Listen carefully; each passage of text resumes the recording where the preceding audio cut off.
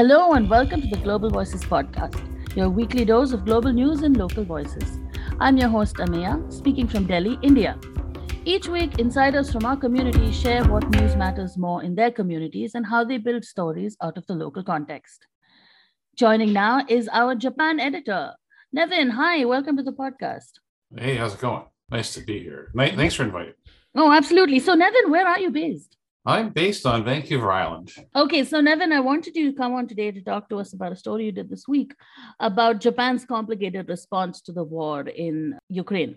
The first thing I really want to ask you is we've seen some really interesting things happen. Like Japan seems to have softened its stance on nuclear weapons, which is quite shocking given Japan is the only country that's been bombed with nuclear weapons. Yeah. So could you tell me a little bit about how what they've been saying or how their attitude has been towards the war from the start? Essentially, it's just people within the ruling Liberal Democratic Party. So Japan's government is a coalition government made up of the Liberal Democratic Party, which is neither liberal nor particularly democratic, and Komeito, or Shin Komeito, which is like a religious affiliated party, which is tended to act as the moral conscience of the LDP. But what's happened is since the Russian invasion of Ukraine, people are kind of freaked out in Japan because Russia's actually a neighbor, a very close neighbor. You can see Russia from the northeastern tip of Hokkaido. It's just like 30 kilometers across the straits there.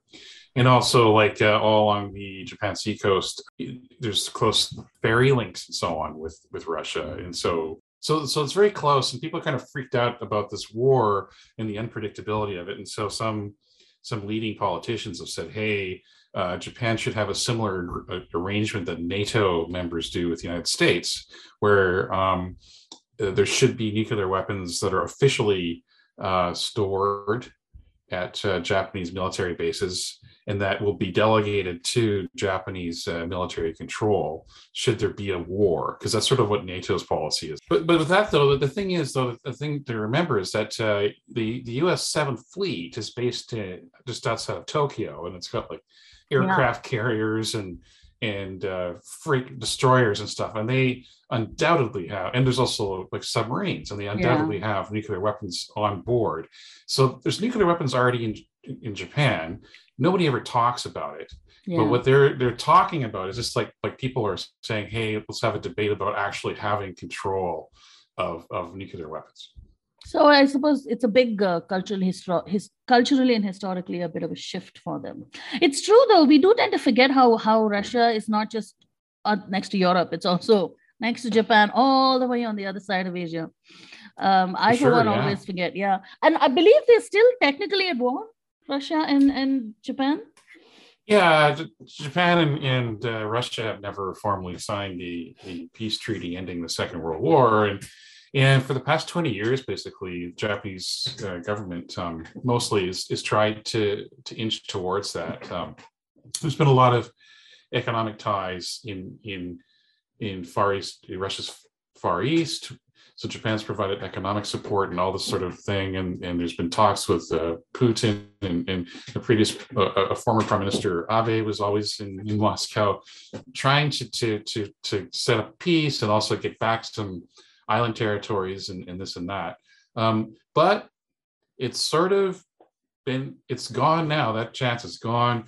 Russia's actually stationed anti-ship missiles in the Kuril island chain, and which could take out like any Japanese naval vessels that try to transit to the Pacific there. They've also stationed long-range anti-aircraft missiles, which could shoot down airliners, could easily shoot down any Japanese Air Force planes and whatnot that are stationed in Hokkaido. They've very, quite intermediate range anti-aircraft missiles. Yeah. So it's gone the opposite direction that Japan had hoped.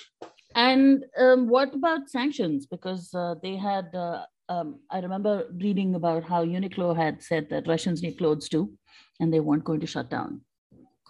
So yeah, Japan is actually, the Japanese government and so on was very I thought was surprisingly proactive in terms of establishing various kinds of financial restrictions and restrictions to the banking system, and freezing assets of so-called oligarchs.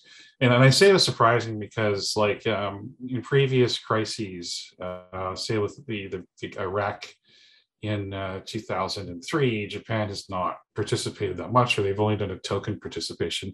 In Iraq, Japan did send the military to Iraq, but they had to be protected by American soldiers. It was really odd. So it was like a token thing, and they did some token sanctions and token funding and stuff like that. But usually Japan has stayed kind of an arm's length away from things that happened elsewhere. In this case, Japanese government is very proactive. And then, but the government also tried to impose a total import ban on Russian seafood products, which caused a cascading problem in Japan's food industry, because apparently, I can't recall, it's like 25, they say 25% of Japan's seafood products. 25% of crab and sea urchin and salmon and stuff comes from like Russia. And so that caused like a shortage, which meant that like these revolving sushi chains and supermarket chains and food processors didn't have any product. And so the Japanese government reversed course in that. So now Russia is allowed to export seafood back to Japan. So that was disappointing. Some Japanese companies have pulled out, like some automakers now refuse to sell luxury cars to Russia. And they're not being compelled to do so by the Japanese government. It's more of like it's like a business choice. Reputation. It's a business choice and reputational. But Uniqlo, it's a fast fashion chain. They decided they were going to stay in Russia because, everybody deserves to have clothes or something like that. And so they were just going to stay there. I think they eventually decided not to, but there are various reasons why they wanted to stay there. So was it like a question of the markets and the business hit they would take? Well, yeah, I mean, Japan's population is aging. Japan's population is generally declining year over year, and Japan also has become a low-wage country, and so there are very limited opportunities for growth in certain sectors like retail in Japan. And so Uniqlo has a very aggressive strategy of expansion, and they're doing everything they can. So Russia had, I think, 50 stores, 50 Uniqlo outlets. And so even though Russia, by the way, faces the same demographic problems that Japan does, but anyway, so Uniqlo didn't want to do that, and then there was actually public outcry in Japan about that, and so they changed their mind. They changed their tune. Pulled out. Yeah. So I suppose we could safely say that Japan is navigating a very complicated relationship with Russia, both historically and currently, between the geopolitics, the borders, the Second World War, and the economic ties that it has, plus the economic ties that it has with the wider world. Yeah. Okay, Nevin, thanks so much for joining us. Heading to warmer climes now, here's one of our Sub-Saharan Africa editors, Njeri. Welcome. Thank you, Amia. Hi, everyone. My name is Njeri Wangare. I am the Sub-Saharan editor for Global Voices, joining in from Nairobi, Kenya.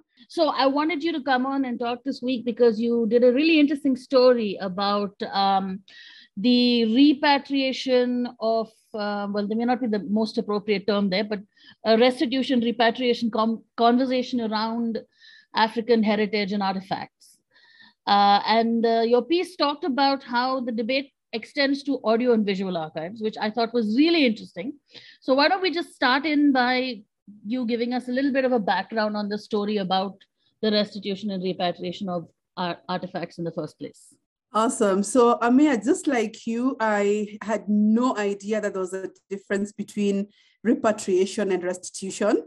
I was actually, before this article, I was using the two words interchangeably, and that just tells you,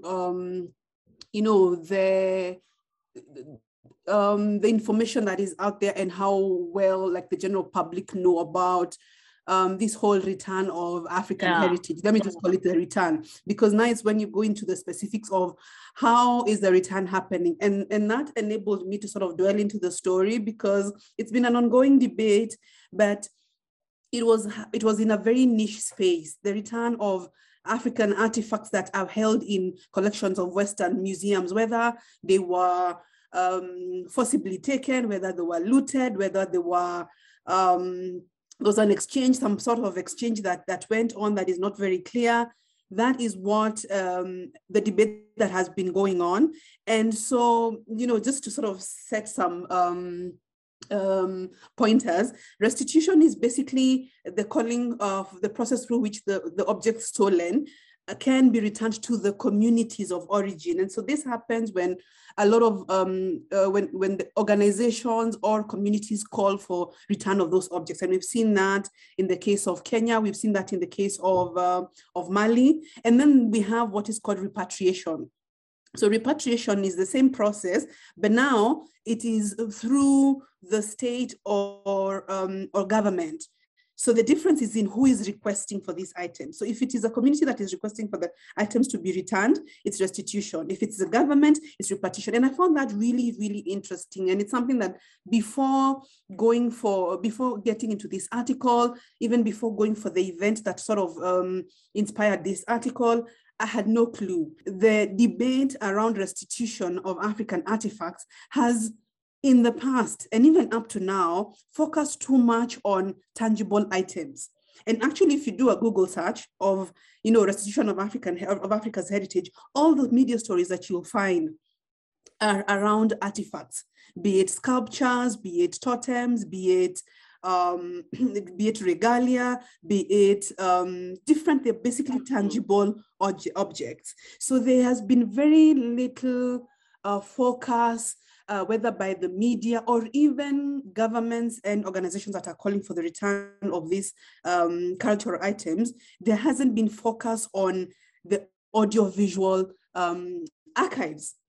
And that's really, that's a fascinating sort of caveat to this to this story, because if you think about Africa's history, and Africa as a people, we're people who are very very oral in nature, like the way that we pass stories from generation to generation. There's a lot of oral storytelling or oral literature and things like that. And a lot of this heritage was captured during the colonial period. Now, whether it is archival film footage or audio recordings that were done during the pre-colonial, not during the pre-colonial, but during the colonial period, there's a lot of that. But the thing is, we don't know where we have an idea of where it is. There hasn't been that much intentionality in requesting for audio and visual recordings. That was the basis of the article. So what I'm finding very interesting here is a bunch of things, right? Firstly, the idea that, and they are all tied together. First, the idea that, returning to a community versus returning to a nation, this is two different things, which I think is really, really important in any post-colonial state where your community has been split across nations, because of the colonial exit process, let's call it politely. And then secondly, the idea, you're right, of very much the fact that we don't tend to think of intangible heritage as something that can be taken away per se or given back. And I'm taking a guess here. Perhaps you can let me know if I'm guessing right. But I wonder if as a consequence of the colonial enterprise itself, a lot of this captured oral audiovisual history is actually lost to the communities from where it came. That's right, Amia. So the thing is, and I don't know why there has been so much fixation on the tangible items. I guess because for PR purposes, like it really works for, and you see, that's good for PR because you have an actual object that, people can take photos and show. But the thing is, for if you look at it in terms of significance, in you being able to sort of deal with erasure of memory. You hearing your great-grandmother talking, singing, has more value to you, or at least to me. I mean, this is just personally speaking. Like if I was to hear my great-grandmother in an audio recording, where, and this one is to give you an actual example. So my great-grandfather was a poet, and he used to play a traditional instrument. And I'm forgetting the name right now, but he was well known across his village. And if I could hear the audio recording of one of his poetry sessions, that would bring me more value and would give me a deeper understanding of who I am and where I come from, as opposed to going to a museum and looking at a sculpture. You know, this is true, but and in this case, I mean, there is the personal aspect of it as well. But even if you remove the personal aspect of it, as in hearing a direct ancestor of me, whoever me is, I think that it's really fascinating also, because human beings, we have a tendency to value the tangible over the intangible. So you will value the money over the mental health, for example, right? And I think this is possibly also just simply an extension of that, because we have this weird idea that the intangible is always available, whereas there is a scarcity associated with the tangible or something like that. But before I get too philosophical. You're right. But I mean, looking at if we're sort of like breaking this down to why are we calling, because we sort of have to go back to the question, the basics of why are we asking for the return of these items? So that is collective memory. We need to be able to have, to get back the memory of who are we? What kind of life did we live? And when you look at, one of the stories that I've given of this 65-year-old audio recording of a song that was called Chemirocha, that was sung by a group of young Kipsigis girls in the Rift Valley in Kenya, and what the return of that particular audio recording did to the community. Because there's one lady who, she was very young then. She wasn't among the singers, because by the time they were singing, they were quite there were young men and women, and so unfortunately, by the time the return of this audio recording was being done, none of them were still alive. However, there was, when this particular audio recording was being returned to the community, there was a young lady. There was an elderly lady who was, was interviewed, and she said, when this gentleman called Hugh Tracy came to our community to record this song, I was a young girl then, and I remember hearing it. And we know, when you follow this story, you can see how one of the son to one of the ladies who sang in the group, receiving that and saying, I've never heard this song, and I've never heard my mother sing like that. And that is powerful. Yeah, it's invaluable, I would imagine. Yes, and it's just one more in the long list of struggles for reparations and restitution that post-colonial nations continue to fight, I suppose. Yes, that's true. Okay, Njeri, thank you so much. This was so interesting. Going up north to Turkey, as war rages in Eastern Europe, there seems to be some toying between Turkey and Armenia. Joining me now is Arzu, our regional editor for Turkey. Hi, and welcome to the podcast. Hi, Amaya. Great to be here. So, Arzu, are you based in Turkey? Yes, I am based in Istanbul, and I'm joining you from this beautiful city today. So there was a piece that came out this week where we discussed how relations between Turkey and Armenia, which have long been extremely conflicted, seem to be moving to a slightly better place.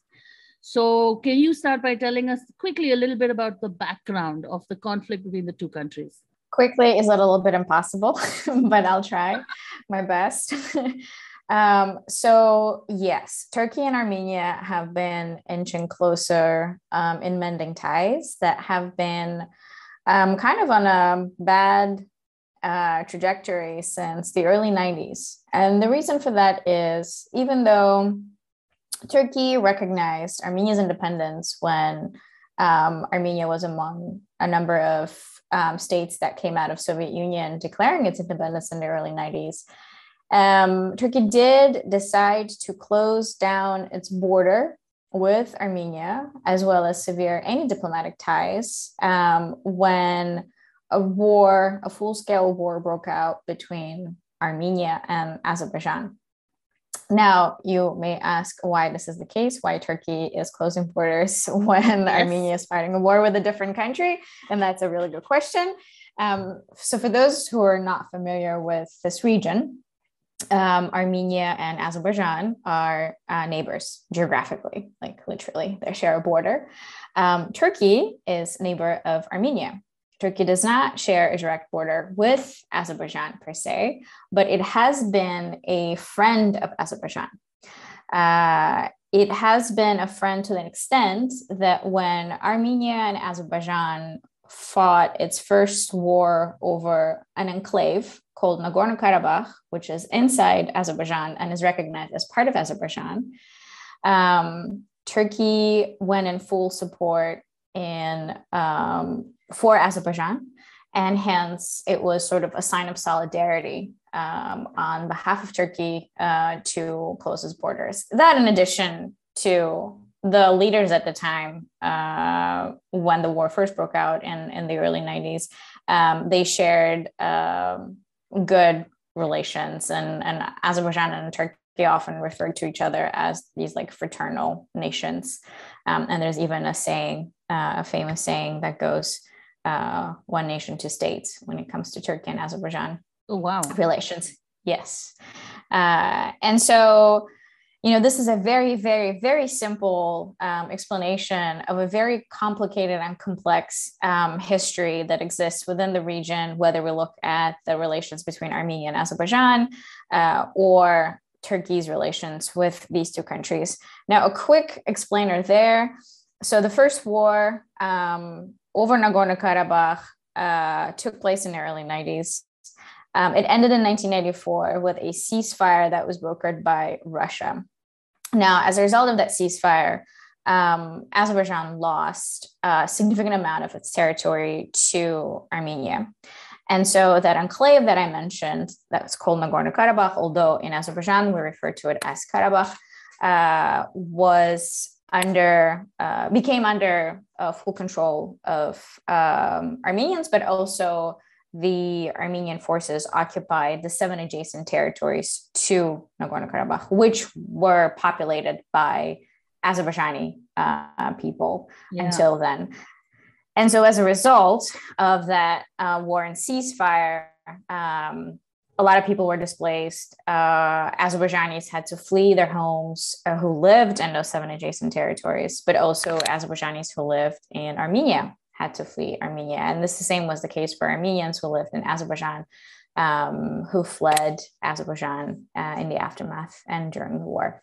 Another important point is that since the ceasefire, there's not been really a hard stop to fighting between the two countries. There have been violations of ceasefire periodically over the years until 2020, September 2020, when a full-scale war broke out between Armenia and Azerbaijan, known today as Second Karabakh War, that started on September 27th and ended on November 10 with another ceasefire or peace agreement. So this was in 2020 when we were that was COVID year 0. Absolutely. That was COVID year 0. So both countries were actually battling through the pandemic. The numbers were skyrocketing, but in addition to all of that, they engaged in full-scale military operations that resulted in thousands of deaths of military personnel, but also civilians who were near the front line. But also we saw Azerbaijan regain control over the territories that it lost in the first war, so those 7 territories. Okay. And it also took control of a significant part of Karabakh itself, specifically Shusha, which is one of important, historically important towns in Karabakh itself. And Turkey, once again, during the Second War, was a kind of military supporter of Azerbaijan. Bayraktar drones that we've heard of so many times in the current war that's going on between Russia and Ukraine, after Russia invaded Ukraine, were very much put in practice in the Second Karabakh War, and they gave significant advantage to Azerbaijani military in concluding or in carrying on their military operations on the front line. And as a result, now that the conflict has ended, the war has ended, and there's been more progress sort of in tripartite talks between Armenia, Azerbaijan, and Russia and other European leaders, Turkey has finally moved to the stage of improving its relations with Armenia. Now that Azerbaijan does not object, there was a small attempt for improving the relationship between the two countries back in 2008, 2009, known as the football diplomacy or the Zurich protocols. But because of Azerbaijan's objections to Turkey moving closer to Armenia and improving its ties, Turkey dropped, and so did Armenia, any further attempts at the time. So this is the first time really in decades. And that's why it's significant. We're talking about over 20 years of war, effectively. Exactly. Small little skirmishy war, but with the occasional explosion. But yeah, and what do you think has changed now? Like, I believe this conversation, it kind of came to the table sometime in January, shortly before Russia invaded Ukraine, and I assume once more brokered by Russia. Yes, the second war. You mean in Nagorno-Karabakh? I mean, yes, the second peace conversation.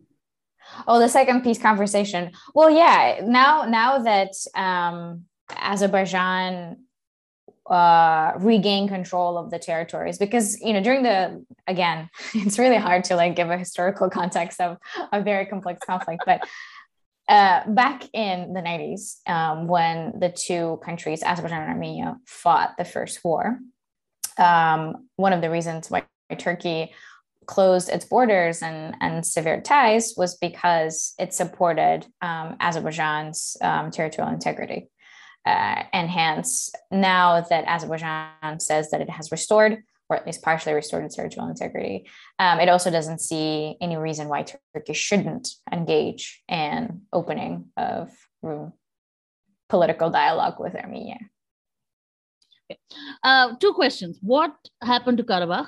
Who controls it now? And secondly, is Armenia okay with the fact that Azerbaijan okay in as much as any of these guys can be okay, with the fact that Azerbaijan has reclaimed its territory?